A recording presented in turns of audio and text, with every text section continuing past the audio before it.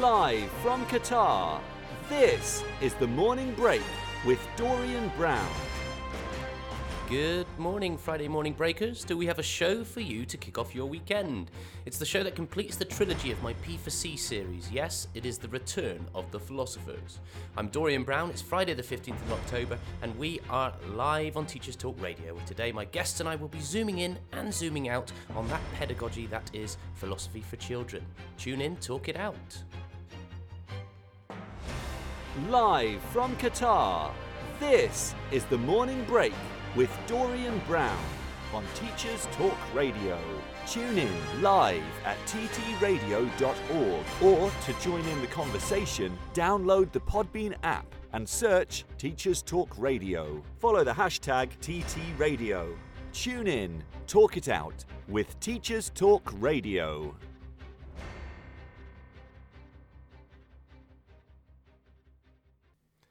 Good morning, one and all, and thank you very much for tuning into the show today.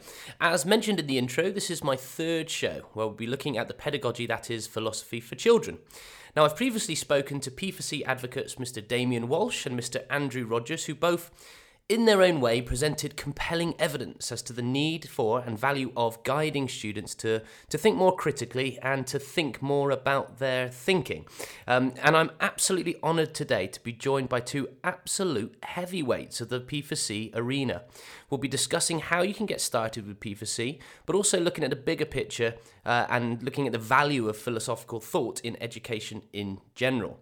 So let me introduce my guests. They are Mr. Nick Chandley, who's a former teacher himself and now an intrepid trainer and facilitator of philosophy for children, and has also edited a number of P4C guides and handbooks. Joining Nick is Mr. Roger Sutcliffe, who is one of the world's leading authorities on P4C and philosophical education. He was a founder and president of Sapere, the charity which promotes P4C, and in fact trained himself underneath Professor Lippmann, who was the original founder of the P4C movement itself. Amazing. I really can't wait to get into this one, and if anything, from the previous two shows, they've made me really think hard and reflect upon a number of issues to do with my own educational philosophy and also pedagogy, and I know this show will actually make me continue to think hard. So we're going to go to an ad break to get us going, and then we'll get stuck in on our return. Need support with your phonics teaching? Did you know Oxford University Press now has 3 DFE-validated programs to help you? Read Write Inc. Phonics, Floppy's Phonics, and the brand new Essential Letters and Sounds. Essential Letters and Sounds will get all your children reading well, quickly, using phonics books you may already have in your classroom. Developed by the Knowledge Schools Trust English Hub, it's affordable, easy to use, and makes teaching phonics with letters and sounds more effective. Whatever your school's phonics needs, Oxford has the solution. To find out more and receive support from your expert local educational consultant, visit oxfordprimary.com/phonics. Hello everyone and welcome to the History Hotline, the hottest line for all things Black history and beyond. I'm your host Deanna Lynn Cook, making space for honest conversations about Black, British, Caribbean and African history. Here to teach you all the things left out of your school books. Make sure you subscribe to the History Hotline on all good podcast platforms. Follow us on social media at the History Hotline on Instagram and at the History HL on Twitter to find out about new upcoming episodes. Do you struggle with people pleasing? Is it a constant battle managing different and difficult personalities? Why not inspire, challenge and empower your team through the MAL CPD Essential Coaching Skills for School Leaders course, or gain practical skills to become a strong and compassionate leader through the Assertive Leadership and the Emotionally Intelligent Leader courses. All MAL CPD courses are accredited by the Institute of Leadership and Management. Find out more at www.malcpd.com. And Roger and Nick join me in the studio now. Welcome, gentlemen. Thank you very much for coming on the show today. It's a pleasure to be with you. Yes, Brilliant. very much so. Very much looking forward to this show. We've heard a lot already in the last previous two shows about the power of P4C and the importance of embedding it in our curricula and accessing and students accessing P4C as soon as possible, really. And it's really a fantastic opportunity to be able to discuss this further with you and get an idea really or a sense of perhaps where P4C and certainly Dialogue Works have come from and what they're actually doing in the future. So just like every other show, really, if it's possible to start with, if I start with you, Roger, if you could just give us a brief journey of your, a summary of your brief journey in education to today, perhaps. Okay. Well, I had a fairly orthodox education myself. I went through university in England, studied philosophy and modern languages. But in those days, early 70s, it was pretty much unheard of to be teaching philosophy in schools. So I started teaching as an English teacher and then did a spell teaching mathematics.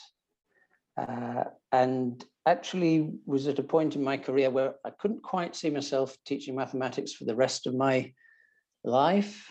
Not that I undervalue it. It's becoming increasingly important, isn't it? Or at least basic numeracy.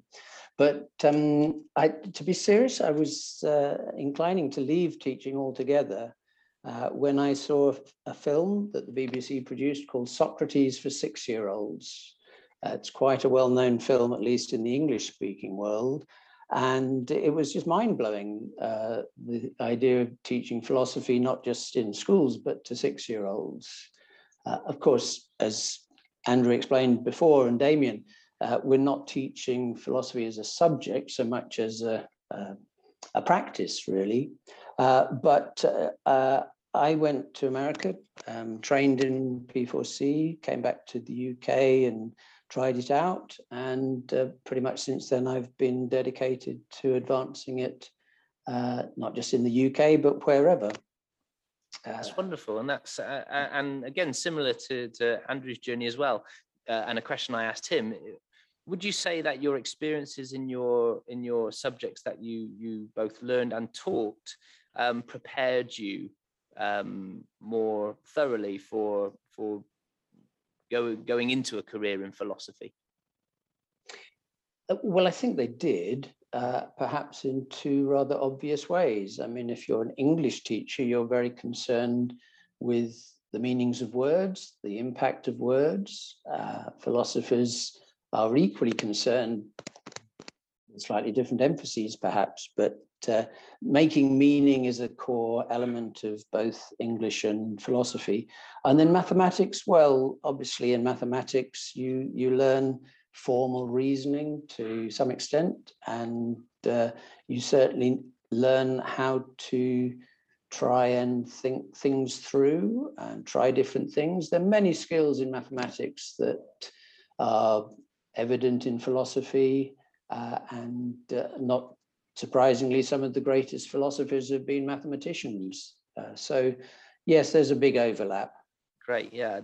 And it's interesting that you said that you even kind of considered leaving teaching as well, because obviously that's a kind of a situation where many people are kind of faced with that kind of same sort of dilemma now. And it's nice to hear that you kind of are still working in the education field, and I think it is good evidence to show that there are alternatives to remain within education, even if the teaching isn't the thing that continues to drive you. So I'll come to you now, Nick, if that's okay. If you could give us a kind of same question to contestant number 2, please. Could you give us a brief kind of a bit of your background, please, today? Yeah, we can make some connections with Roger. I'm sure we will. But I spent the first part of my working life in business. So I left education and went into proper jobs, as somebody once said to me. But I had a particular kind of image of how I wanted to spend the rest of my life at one point in my early 30s, and decided that education was the way. So I became a teacher, primary school teacher. And I had a great time, actually. I'd never done teaching before. I'd never considered it. And I was so pleased that I did. I spent quite a long time in a very tough school where relationships were key. There is no way that you could ask these 9 and 10-year-old children that I was in charge of at 9 o'clock in the morning to sit down and open the books and be ready. Because, they may have had an argument on the way, they may have had no breakfast, they may have had all kinds of various issues. So there was no way that I could possibly begin to, in inverted commas, teach these children until they were ready to learn. Feel good, learn well, I think is always a good adage. And so relationships were very important to me. And I cut my teeth in this particular school. And I was introduced to philosophy for children whilst I was within that school, and immediately connected with it, pretty much like you did, Roger, when you were about to leave education and you saw Socrates for 6-year-olds. I thought, well, this is not just the kind of person that I am or the kind of teacher that I am. It actually made me realize that this was the kind of education that I wanted. So it went far beyond just something interesting to do with children. And I really liked the way that it valued children's ideas and used children's ideas and interests in a very Deweyan manner here as the starting point. And I felt that was so important. And actually, I think I'd been trying to do that all the time I'd been at this really tough school, and realized that actually it's so important to interest children. But it's also so important to for the children to be interested and for us to value their interests and what they say. So consequently, I was taken to read more and train more until I became a trainer. And I eventually, with both feet, left the classroom and went into a life of philosophy for children. And for the past 12 years, probably, I've been 100% traveling the world now, training people in philosophy for children. So I feel as though I'm realizing a dream, really. Wow, a literal journey there, yeah. And what dawned on me when you were saying that there, and having spoken to my previous guests, and obviously Roger's just before, is that all four guests thus far have had very different ways into the philosophy for children journey as well, which all roads seem to be leading to philosophy with my guests. So thank you very much. And so at what point did you two coalesce then? So where does the link come from? Obviously, Nick, from your training, and Roger, you trained in the US. So how did you two meet? And could you give us a bit of an idea of what you do together now? Well, I guess we met about 12 years ago, Nick, if you've been going that long as a trainer. No, I had the joy of doing a training course with Nick and his colleagues in a very interesting context, which he might elaborate a bit in a moment. We've stayed in touch ever since. But to be brief about the coming together in a more significant way, about just over 3 years ago, I was firstly representing Sapere in Saudi Arabia, who expressed interest in P4C. And then by mutual agreement, I became the leader of the P4C project in Saudi. Now, it wasn't initially called philosophy. It was called critical thinking. But on the very morning of my first training of teachers in Saudi, we had word from the Ministry of Education that we could actually use the P word, which somewhat changed my plan for the day, I have to say. But anyway, I did that. And everything. Yeah, check the resources and that. But I did that initial training, and the Saudis liked what they saw and heard. And so they invited me to develop a training program, a project for 200 teachers, essentially in the life skills area of the Saudi curriculum. And frankly, I was a bit daunted by that and needed some help, or felt I needed some help. So with the help of Bob House, who was and is part of Dialogue Works and former CEO of Sapere, and with Nick as the premier, as far as I'm concerned, premier trainer in the UK, we put together that project, and we've been working together ever since. I think that's all I need to say about it. Nick, do you want to just go back to Rotherham a moment, and then anything else? Well, we have to go Saudi a bit further Arabia back. to Rotherham. Yes, quite right. Yeah. We have to go a bit further than 12 years, actually. I think, It probably Roger. is.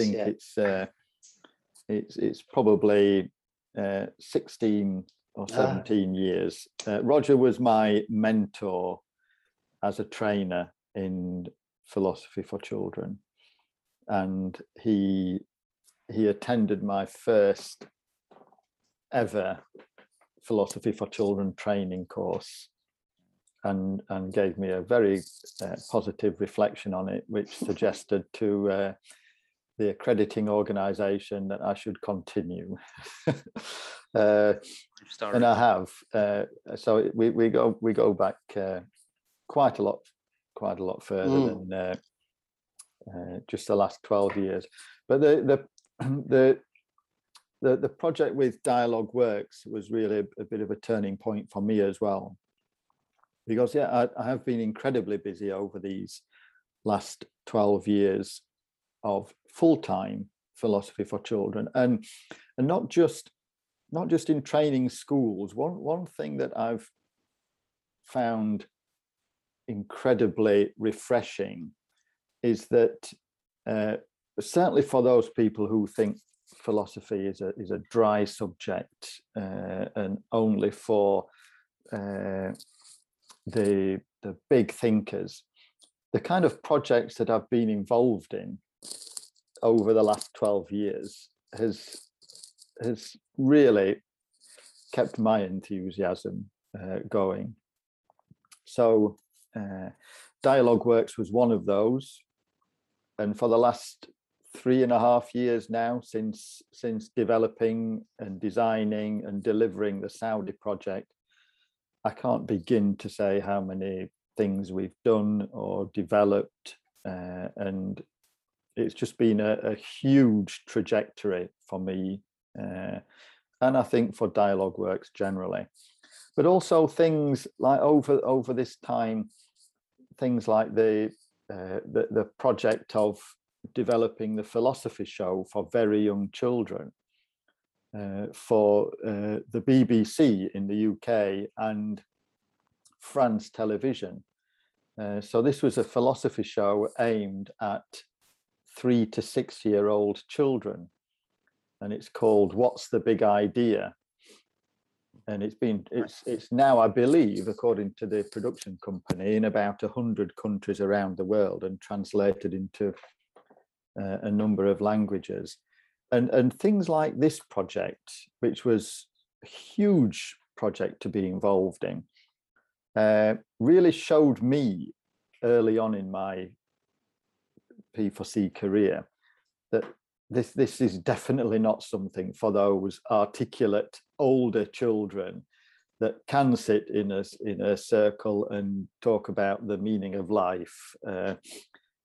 This is for our very young children that actually, many of who, in fact, probably all of who, let's say, already possess some of the kind of skills and attributes and dispositions that we wish our older children had. that's how they learn. I wish I'd got the brain of a 5-year-old. I wish my brain now, at the ripe old age that I am, had the processing power of a 5-year-old's brain. They've come so far in such a little time. How can we not say that they're critical and creative thinkers? Yes. Yes. Oh, there's so much to unpack there, I think, Nick, in that journey. And the first thing I want to just kind of mention is that idea that, it says an awful lot to kind of leave, the comfort blanket, I guess, that is teaching. I'm not sure it is a comfort blanket, but that kind of, that guaranteed income, doing something, the holidays, this, that, and the other, to put all of your eggs, it seemed, in kind of one basket. And I think that kind of perhaps maybe showed the extent of your belief and the extent of your confidence in the thing that, in the power that P4C actually brought with it. And if it, from the anecdotes that I've heard from people so far, everyone seems to have been touched by P4C, seems to have gone fully become, been converted, as it were.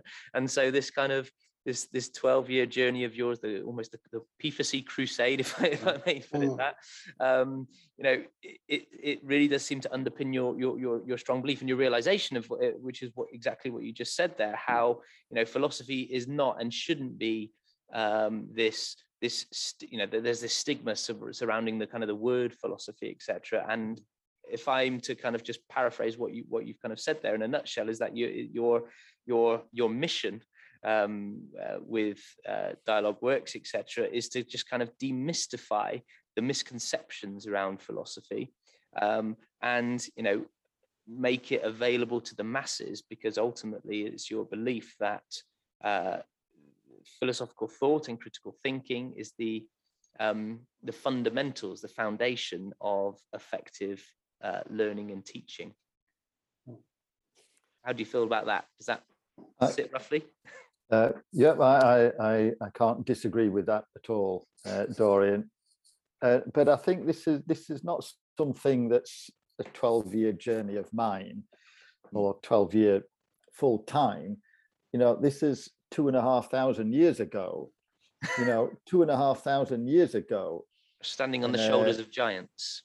Absolutely. And Socrates, for example, his belief was exactly that philosophy this kind of thinking shouldn't be for the academics, for the great thinkers. And that's why he spent all his days in the Agora, speaking with the people that walked by. He felt everyone had a duty to be clearer in how they think. And to think that 2,500 years later, we have so much to be thankful to so many people at that time, is an interesting thought. But that's really what does drive us, I think, in the Philosophy for Children world, is that this is a message that we're continuing, not a message that we're it's not new, this message, but it sometimes feels as though you can be swimming against a very big tide. Yes, and I like that suggestion, that kind of Socrates, it was education for the people, and yet when you go back less far in time, education was for the gentry, it was for the privileged, etc. as well. So we've almost come kind of sort of not full circle, but kind of bringing it closer again to general education and just life in general. Can I agree, Dorian? There are cycles here of fashion, and I wanted to link back to that thought about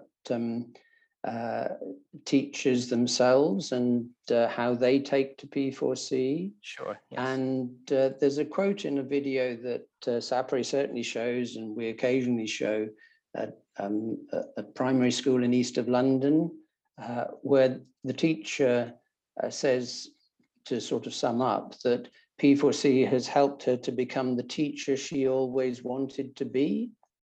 So you don't actually have to leave the profession when you get the P4C bug. You can just absorb the lessons, the ethos of P4C, and it will make you a better teacher. And that's just one testimony, but almost every teacher that does P4C says that it has helped them with their teaching, or sometimes they use the word transformed their teaching. And that's very powerful indeed. Absolutely fascinating. Now, gentlemen, we've listened in the last couple of episodes on P4C. My previous guest's idea of, or they give us a little walkthrough of what a particular P4C experience looked like. To be very careful, and now I've learned myself that it's not a subject. Absolutely, it is not. It is very much part of pedagogy, and that links to exactly what you just said there, Roger, in terms of it being part of a toolkit, or a part of something within the toolbox in which to get students to be thinking. And different ways of looking at things. So rather than kind of launch ourselves into a kind of an experience, could you give us, Nick, could you give us an idea of, obviously for your experience of training, I assume that your training involves immersing the trainees in an experience, a P4C experience. So could you perhaps maybe in the adult or in the training world give us an idea of perhaps maybe what that looks like? Of course.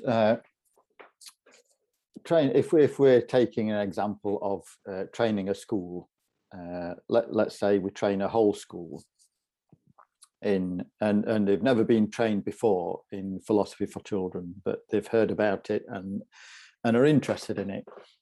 One of the first things we need to do on that is to give teachers an opportunity to engage in a community of philosophical inquiry.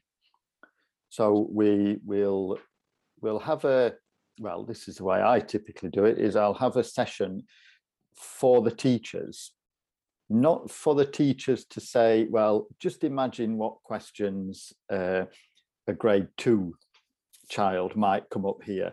We immerse the teachers in the experience of philosophical inquiry, so that once we've done that session, they can reflect on how it felt for them. So it's not an inquiry that just gives the teachers lots of resources and says do this or do. It's an inquiry that looks at or allows them to reflect on the experience of being in a philosophical inquiry. And the most common reflections on that, once we've done that, is, well, did you know that it was going to end up a discussion about this before we started? So I get questions. What plan did you have for this philosophical inquiry? How did you know that we'd end up talking about artificial intelligence after we looked at this picture book? How did you know what question we would choose for? And of course, I don't know. And that's one of the key messages here, is that we offer a thinking and talking point to our children, and I do to teachers on training.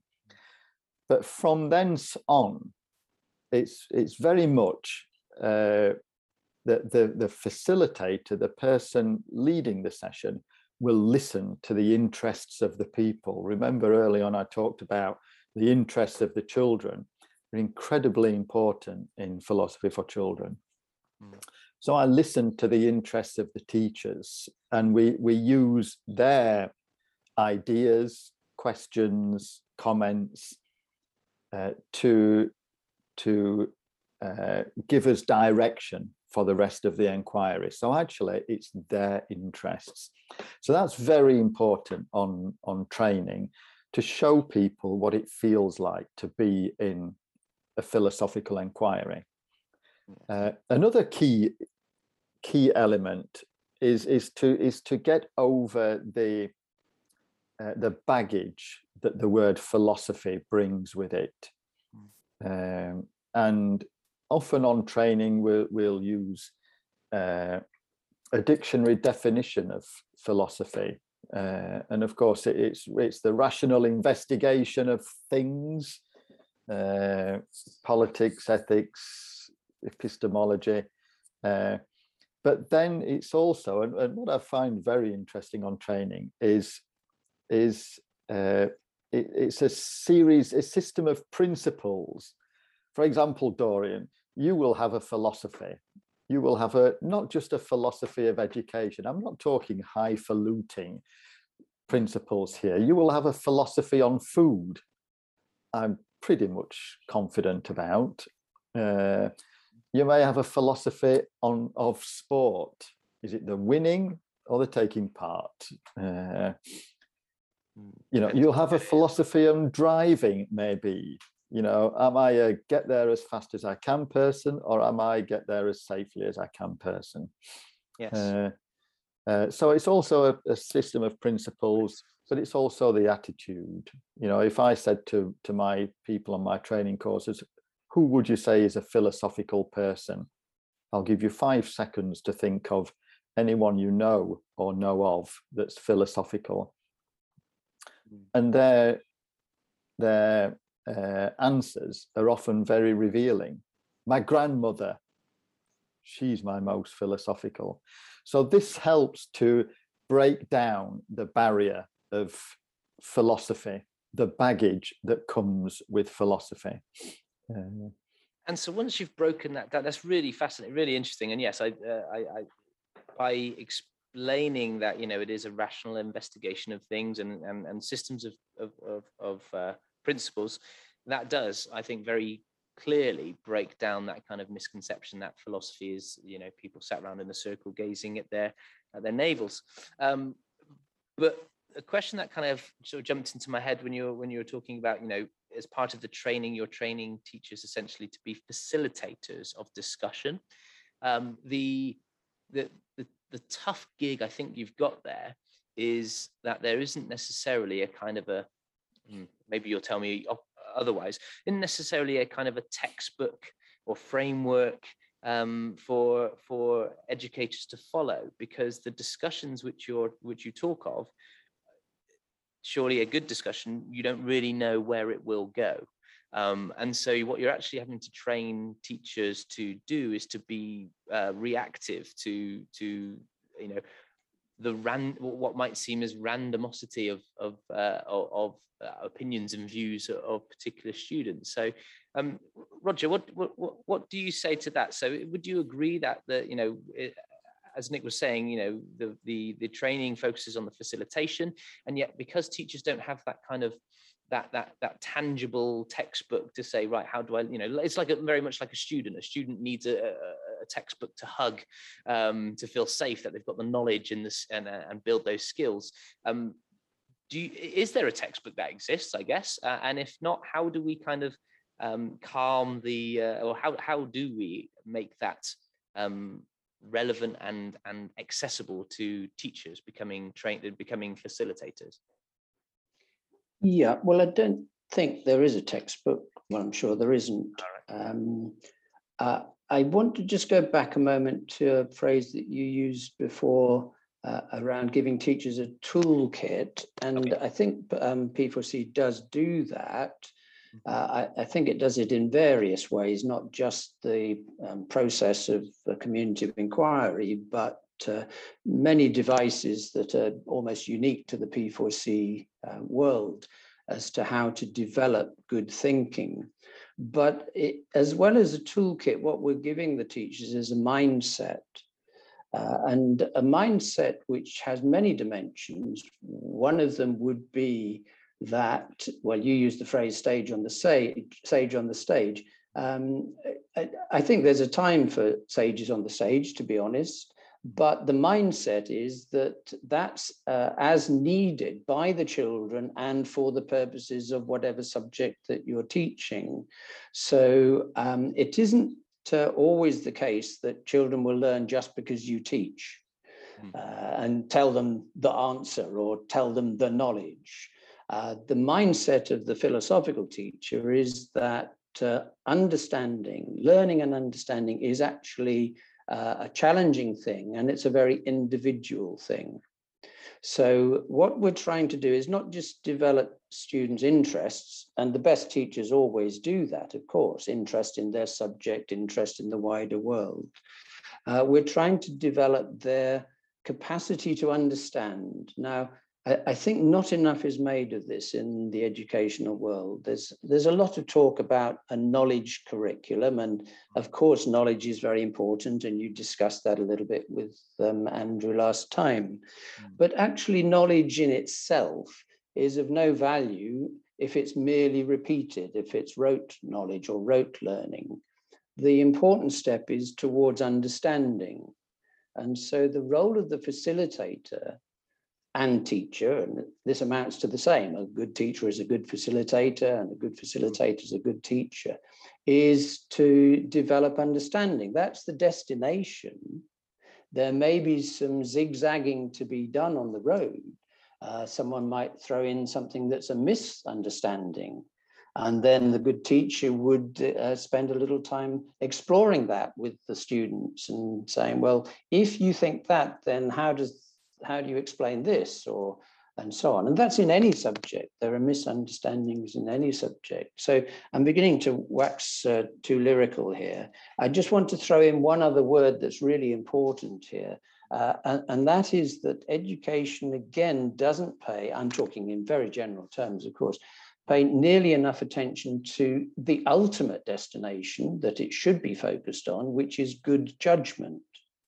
There's a lot of talk about developing knowledge, developing understanding, developing skills. And we're also incidentally interested in developing dispositions and virtues, and we might come back to that. But actually, what's it all for? Why are we educating children? Why do we think this is important? It's because we think that they need to be able to make good judgments in their later lives. Professional judgments, personal judgments, technical judgments. It's the judgment that's important. The knowledge you bring with you, you can access, as Andrew said last time, you can access the knowledge, but can you access the critical thinking, the critical judgment? Only if you've practiced it. And that's what P4C is so good at, practicing good judgment.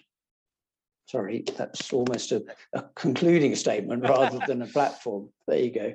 No, it's absolutely, it's a really kind of succinct way, I think, of putting it. And it kind of, no, that resonates with me because, yes, it's the idea of, yes, knowledge is important, but having that knowledge and applying it, isn't it? So showing that you understand, I understand it by applying it in different settings, in different contexts, shows that you get it, right? So that you get it, and that idea of practice makes permanence, if you like, or practice makes better, as I sometimes like to say, and going along with that idea of the idea that you have to, to borrow from is it Dan Willingham's quote of memory being the residue of thought, and the idea that, if we're fundamentally looking here at the idea that we are facilitating a discussion to enable us to learn and develop dispositions and judgments, and yet our cognitive architecture is set up in such a way that actually the thinking part is the thing that our brains don't like doing, and that's why we find it so challenging. And what we do on a day-to-day basis, our default is memory. So whenever we're our brains are, we don't think hard about how we make a cup of tea because we've got that automaticity. The other default, of course, that people are increasingly aware of now is cognitive bias. As if to say, well, I've already made up my mind about this and I'll just reinforce my existing opinions. And it really is difficult to overcome one's own cognitive bias or to deal with other people's cognitive bias. But I come back to the point about judgment. This is like we as a race, as a species, need to make good judgments. More and more we need to make good judgments because matters are becoming critical. Should we be protesting in the streets about insulation? And how should we protest? I mean, these are the most important issues, some of them, that are facing humanity. And meanwhile, in primary classrooms, we're teaching them how to recognize fronted adverbial phrases. Yes. This is crazy. Yes. And there's a whole sort of can of worms, I think, that you've just kind of pierced the top of there as well. When we're talking about how we measure the impact of P4C and the significance of it, which hopefully, if we can just keep the tin opener still for a second, we will probably give that a few more twists in a while. Just before we need to go into a news break just now, but I just wanted to kind of leave something in the ether for us to come back to. I mentioned earlier that there isn't a kind of a manual, if you like, for us to kind of how to facilitate or how to manage a P4C discussion. But if only there was a framework for metacognition, a book which gave us a series of tools which we could do to help facilitate a discussion amongst students. If only one of those existed. We'll find out if one of them does actually exist after the news. This is Teachers Talk Radio, and this is Teachers Talk Radio News with Tom Hopkins-Burke. This is your latest Teachers Talk Radio News with Tom Hopkins-Burke. A coalition of 118 Members of Parliament and Lords has urged Education Secretary Nadhim Zahawi to reverse the government's decision to scrap most BTECs. The group sent a letter to Zahawi to support the Protect Student Choice campaign, asking the government to rethink plans outlined in its Level 3 qualifications review.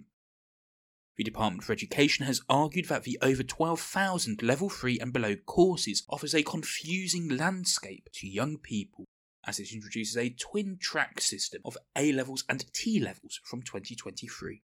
The DFE has also admitted that defunding these qualifications would hit students from disadvantaged backgrounds the hardest. Children's Commissioner Dame Rachel de Souza has told the House of Lords that last week's universal credit cut should be reversed to cut child poverty. De Souza told the Lords that the £20 per week universal credit uplift should be reinstated for families receiving the child component of the benefit. The Commissioner also recommended an auto-enrolment system for free school meals, and for children from families with no recourse to public funds to be allowed free school meals on a permanent basis. The Children's Commissioner's Office has revealed that around 70% of vulnerable children are in receipt of free school meals, and that well over 4 million UK children live in poverty. A Lincoln primary school has warned parents against letting their children watch the hit Netflix show Squid Game. Squid Game, which has an age rating of 15, sees hundreds of contestants take part in children's games for a cash prize, but with a literally deadly twist. Sir Francis Hill Community Primary School told parents that some pupils were reenacting scenes from the show during playtime. The school has called for parents to put parental locks on devices to ban access to shows of this nature for their children. That was your latest Teachers Talk Radio News with Tom Hopkins-Burke. Live from Qatar, this is The Morning Break with Dorian Brown. Welcome back to Teachers Talk Radio. I am joined by Nick Chandley and Roger Sutcliffe, both of Dialogue Works, and both extremely experienced and extremely impassioned advocates of philosophy for children and indeed philosophy in schools. Before the break, we discussed their journeys in education first off, and the importance of why we need to intertwine or lay down some foundations early on in the lives of our students that to empower them to be able to think and to be able to build a sense of compassion and understanding of that world around them. Just before we broke for the news there, I crave a book which can give me, something like 26 different ways in which we can kind of frame a discussion or an argument or a debate. So, gentlemen, please put me out of my misery. Does such a thing exist? I'm going to ask Nick to take that on. I was just going to suggest, Roger, that it should be you that takes up that battle. How can we, in the present company, defer to me when we talk about this? Such a what kind of book exists that could do that, Dorian? So I am going to pass back to Roger. I couldn't. Well, that's very naughty of you, Nick. But look, I'll have to be upfront and say yes, I think it does exist. It's called Thinking Moves A to Z, and the A to Z is a literal A to Z, beginning with the head and back and so on, but we'll might come back to that. But it's also metaphorical. It's an attempt, and I hope and believe a successful one, to capture all the possible moves or acts of the human brain. I co-authored it with Jason Buckley, the philosophy man, and Tom Biggleston, his colleague. But I suppose the inspiration was mine. I was attending a workshop by Art Costa on habits of mind. I thoroughly recommend that scheme to people, talking about mindsets, dispositions, and so on. But I was already a little dissatisfied with Bloom's taxonomy as an attempt to, if you like, analyze thinking. Art Costa did a good job, but I thought to myself, if someone asked me to list the very fundamental thinking skills or moves, even at that point when I was an experienced trainer, I thought, I'm not so sure about that. I don't know how to do that. So I set about a journey, which has taken several years, to produce a simple scheme to analyze the moves of human thinking.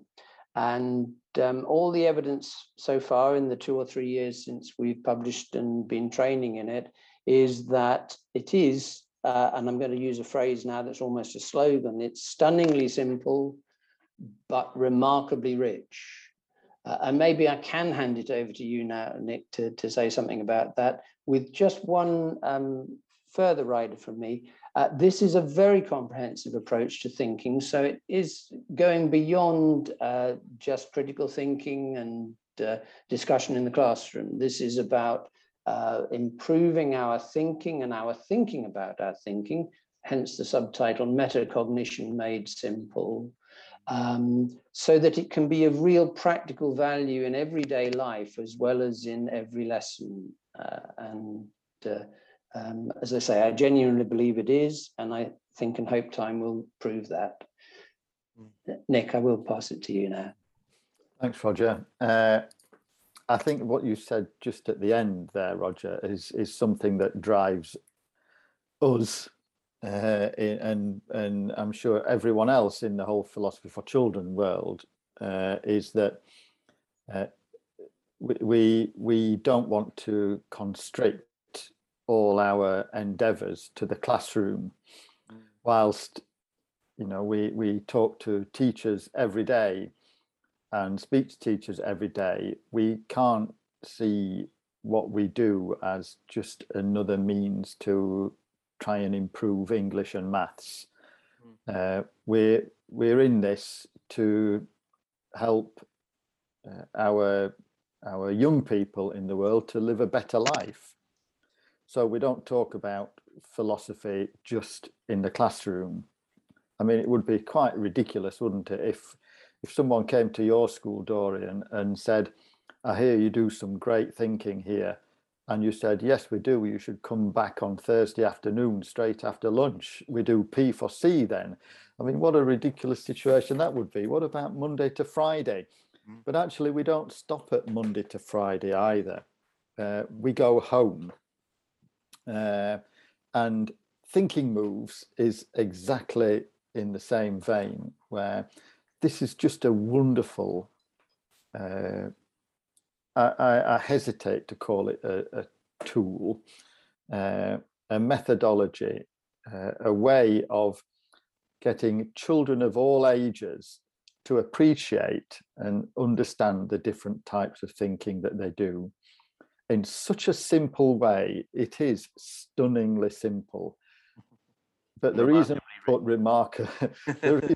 remarkably rich in there is because by its very simplicity, it could possibly convey a message that it's just 26 words, but it's not. If we take the first one, think ahead, how many different ways do we think ahead as people, not just as pupils in a class? We think ahead to look forward to something. We think ahead to hope for something. Our wishes and our dreams are a form of thinking ahead. Planning for the next thing to do is a form of thinking ahead. So each of these 26 words, thought processes, is in effect a sign on a doorway. Enter here to think ahead, and then you start to appreciate the richness of the whole methodology. But on training, it's absolutely a strong message that this is wonderful for the classroom, but it should not stay in the classroom. It should go home. Hence, another one of our signature resources, I guess, or at least approaches of home talk. We have to encourage people to see that this is not just a way to think better at school, it's to think better as people. I love that. And there's a lot of power, I think, in that message as well. Whilst, our educational institutions are kind of the hotbeds, the petri dishes almost. There's a kind of a bad way to put it, I suppose. But I just wonder. I was thinking through in my head, like, where else do students get the opportunity? Where else would they be afforded the opportunity to be able to kind of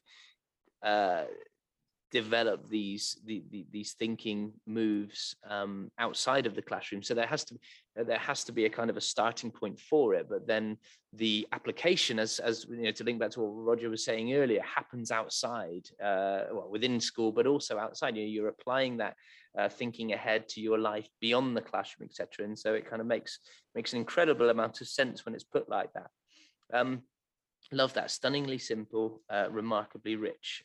That's something I'm definitely sort of underlining, because that really does kind of make a heck of a lot of sense.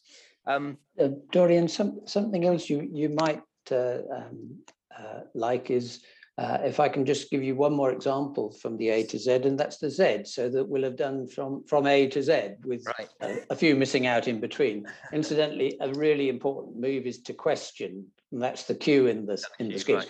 But I was going to ask what the X is. I've got the book, but I don't. Yeah. No, the X was the one fudge. The one fudge. It was to exemplify, but that's a very important move in critical thinking. That's a really important move. Yeah. But no, I was going to say Zoom because I increasingly think this is something that should almost be drilled into human beings, because on the one hand, we have a remarkable capacity for zooming in on detail, and we can get completely absorbed in things, and that's a good thing. But at the same time, it's an important thing for us to be able to step back from the detail and keep the big picture in mind, and even review the big picture. A chair of a committee meeting, for example, needs to know when to stay and linger on a particular item in the agenda, and when to step back and zoom out. And a teacher needs to know when to do this. They've got a lesson plan. How long do we spend on this issue, this question, this explanation, and when should we move out and look at the big picture? So I thoroughly commend Zoom to you as another move. In fact, the more you look into each of the moves, as Nick says, the more practical and valuable they become in all sorts of ways. And so where are you going to zoom now to? Right, yes. Well, I'm going to zoom into the thinking move of Zoom. And kind of say how, it's something that we're kind of, is a tool for students to be able to use to think critically. But actually, the point you made there very, very clearly was the idea of timing, when to zoom in, when to zoom out. That's not that in itself is a skill in itself. Absolutely. You know, as a teacher, when that yeah. timing right is so, can be quite nuanced depending on what the individual situations are. So I'll pick up off of what you said right at the end there as well, is that the idea that the more that you find out about each of them, to what extent then are each of the 26 moves things that we already do, so that they are already part of pedagogical practice, but the book itself is the way of creating the shared language and the shared understanding of those moves, so that we can be more explicit in our interactions and our conversations between students and teachers and outside. So to what extent are they already things that we do, and is that the aim really, to kind of make sure that there is that kind of structure which can be used in multiple different contexts? Yeah, you've got both right, but I'm going to ask Nick to deal with it. Okay, to what I'll pass extent, all the difficult ones to you, Nick. to what extent are the 26 thinking moves already used or done is 100%. How could it be a scheme of all the different types of thinking that we do if they weren't all the different types of thinking that we do? So I've asked a silly question. Yeah. No, not really. No. I'd quite like to put it out there that I'm very confident that 100% we do it, and I'm sure if we played this back, Dorian, we could happily identify the number of thinking moves that we've done. How many times have we looked ahead and thought back? You know, in our first part of this session, you asked us, where have we come from? This is thinking back to recollect where we came from. But it's not just recollecting where we came from. You also encourage us to reflect on our journey. And that's two different ways that we can think back. You can think back and remember where you put your car keys, but you can reflect on whether or not you felt today went well. So we do this all the time, but what we don't do is we don't know we do it all the time. And until we put a name to things, we can't really use them effectively. So the point of it is to put a name to these different thinking processes, so that we can identify when this is part of the journey of a teacher and a class. For example, using thinking moves, first of all, is to know the A to Z, or at least as much as they can. But actually, for very young children, I've been in classes around the world where it's taken 15 minutes for children to learn the A to Z. So they know the words, but then they focus on one move maybe a week, or a couple of moves a week, so they get to know them.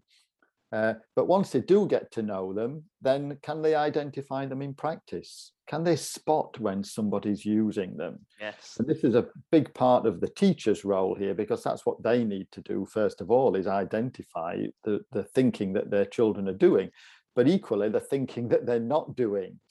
And then once teachers and students have got that, then they can start to manage it. And the real power for thinking moves for me is not the 26 moves, ahead, back, connect, divide. It's the combinations of moves, which we call very catchily thinking grooves. So we kind of get into the groove here, Dorian. And just think of the huge variety of combinations of moves, and some go very well together, but in combinations you end up with a very powerful strategy for approaching particular tasks, for example. Yes, amazing. I love that, the idea that you're building them on top of each other, and that really, I assume, the more that you do it, the more complex those kind of those grooves can become, because you become more proficient at analyzing things and putting things together in the talk, and that leads itself very nicely onto this question of how do we then thread this into our individual subjects. So if we're talking about developing a shared language for thinking, and we are practicing P4C in theoretically, what does this look like in a maths? Is it the teacher's job then to transplant that thinking into their classroom? As we said earlier, it's P4C, the thinking is a tool, but how? I guess what I'm trying to get at, and maybe I might need rescuing here, but what I'm trying to get at is, it's, let's say you're a facilitator of a P4C discussion, which can be kind of quite abstract maybe. How do you develop the proficiency within your students, and then for your students then to be able to use those skills of those thinking moves in a specific subject, so in science, for example? Shall I pass to you, Roger? Yes, okay, I'll have a go. Well, let's just go back a moment to what Nick said, which is that these thinking moves are being used very steadily in every subject and in almost every sphere of life.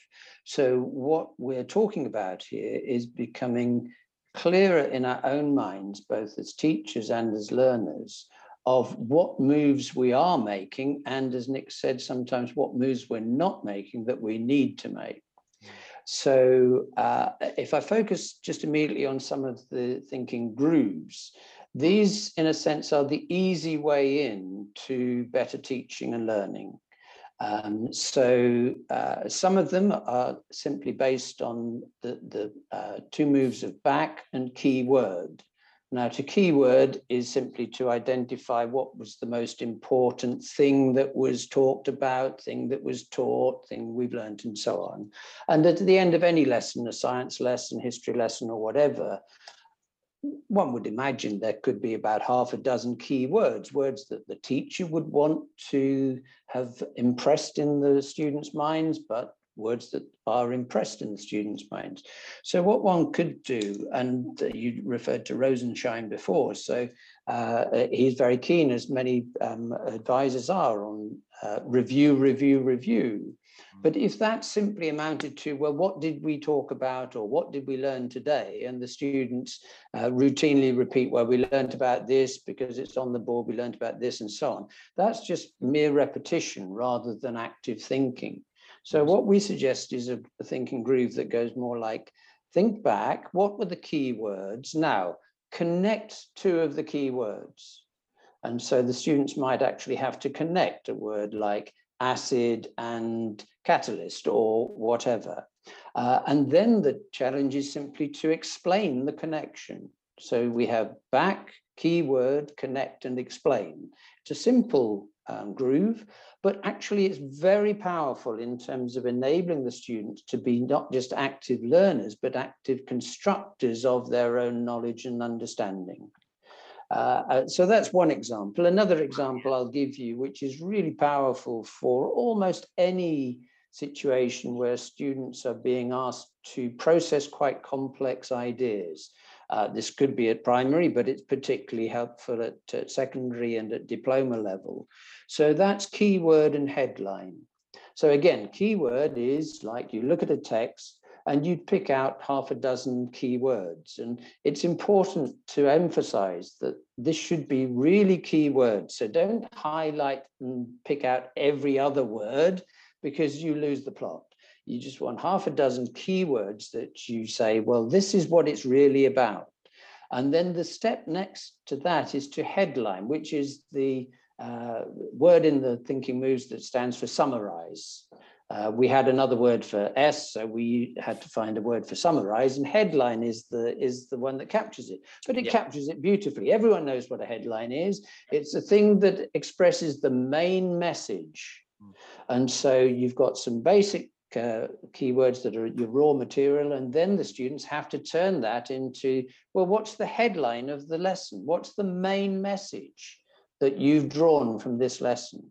And students could then talk with each other about that in small groups and come up with, if you like, a composite headline. And that could be tested against other groups and against what the teacher thinks that they've taught. And there might be some interesting disparities between what the teacher thinks the key message is or headline and what the students do. So anyway, look, I'm over elaborating to some extent, but I'm very keen to say that not just the grooves, but the moves in general are very simple, but they can be used in increasingly sophisticated ways right through education from early years to even at university.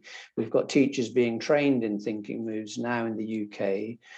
And I just want to say one more thing, if I may, about how teachers of all subjects and at all levels can, if you like,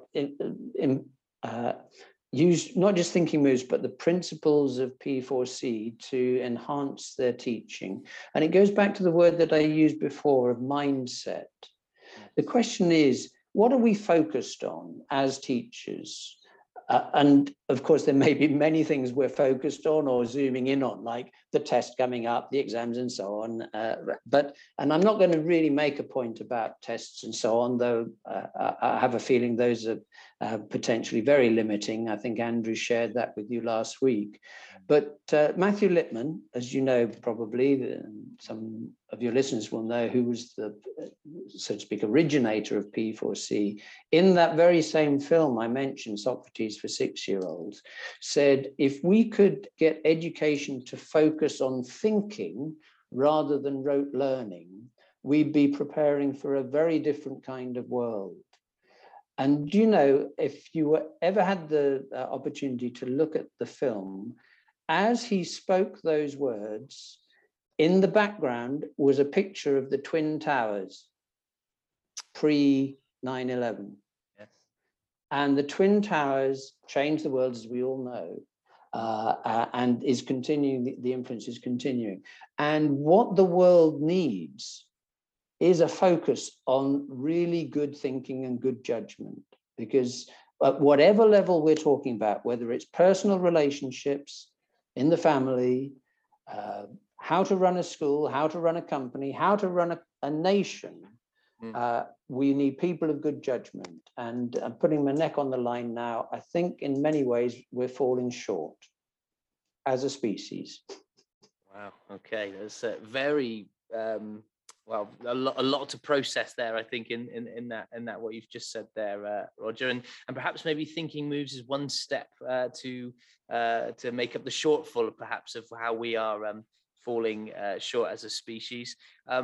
Listen, perhaps maybe the thinking element, what you've referred to there, is the one thing that has remained constant since 2,500 years ago. So maybe thinking is, as you were alluding to there, the past, the present, and the future.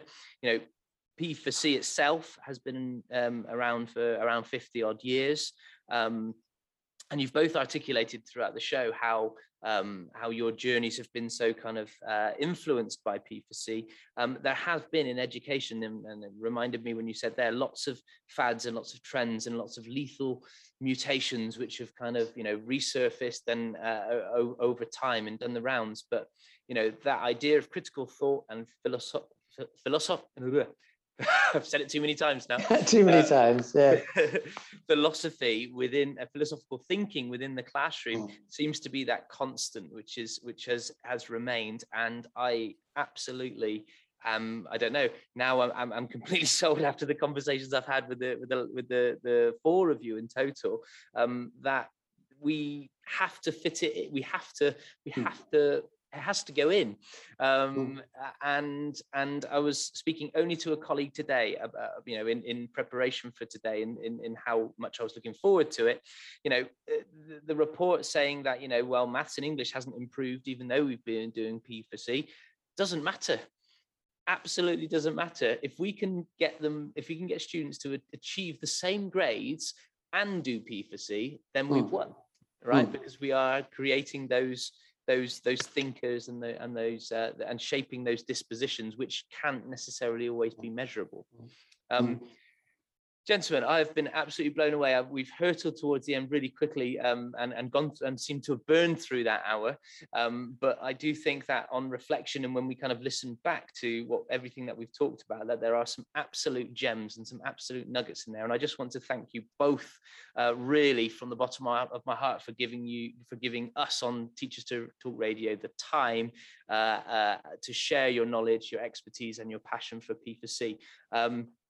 I wonder if it's possible. What we will do is we will put the links to the thinking moves and any of the other resources that you've referred to, and I'll also put your Twitter handles or emails, etc., on the bottom of those show notes. So if any of our listeners would like to find out a little bit more about Dialogue Works and engage with perhaps maybe some of the training, or even just finding out a little bit more, we'll put those all in the show notes for our listeners. So, gentlemen, thank you so much for your time. I've really very much enjoyed this. So many things to think about and so many things to take away. And once again, I appreciate your time here on Teachers Talk Radio. You're very kind, Dorian, and you've done a great job. Thank you. Yeah, thanks ever so much. We rely on people like you, actually, and people that listen. If you've got a message, it needs hearing. Absolutely. Thank you so much, chaps. Thank you. Okay. Pleasure. Bye. You've been listening to Teachers Talk Radio. Tune in live and listen back at ttradio.org. We look forward to hearing from you next time on Teachers Talk Radio.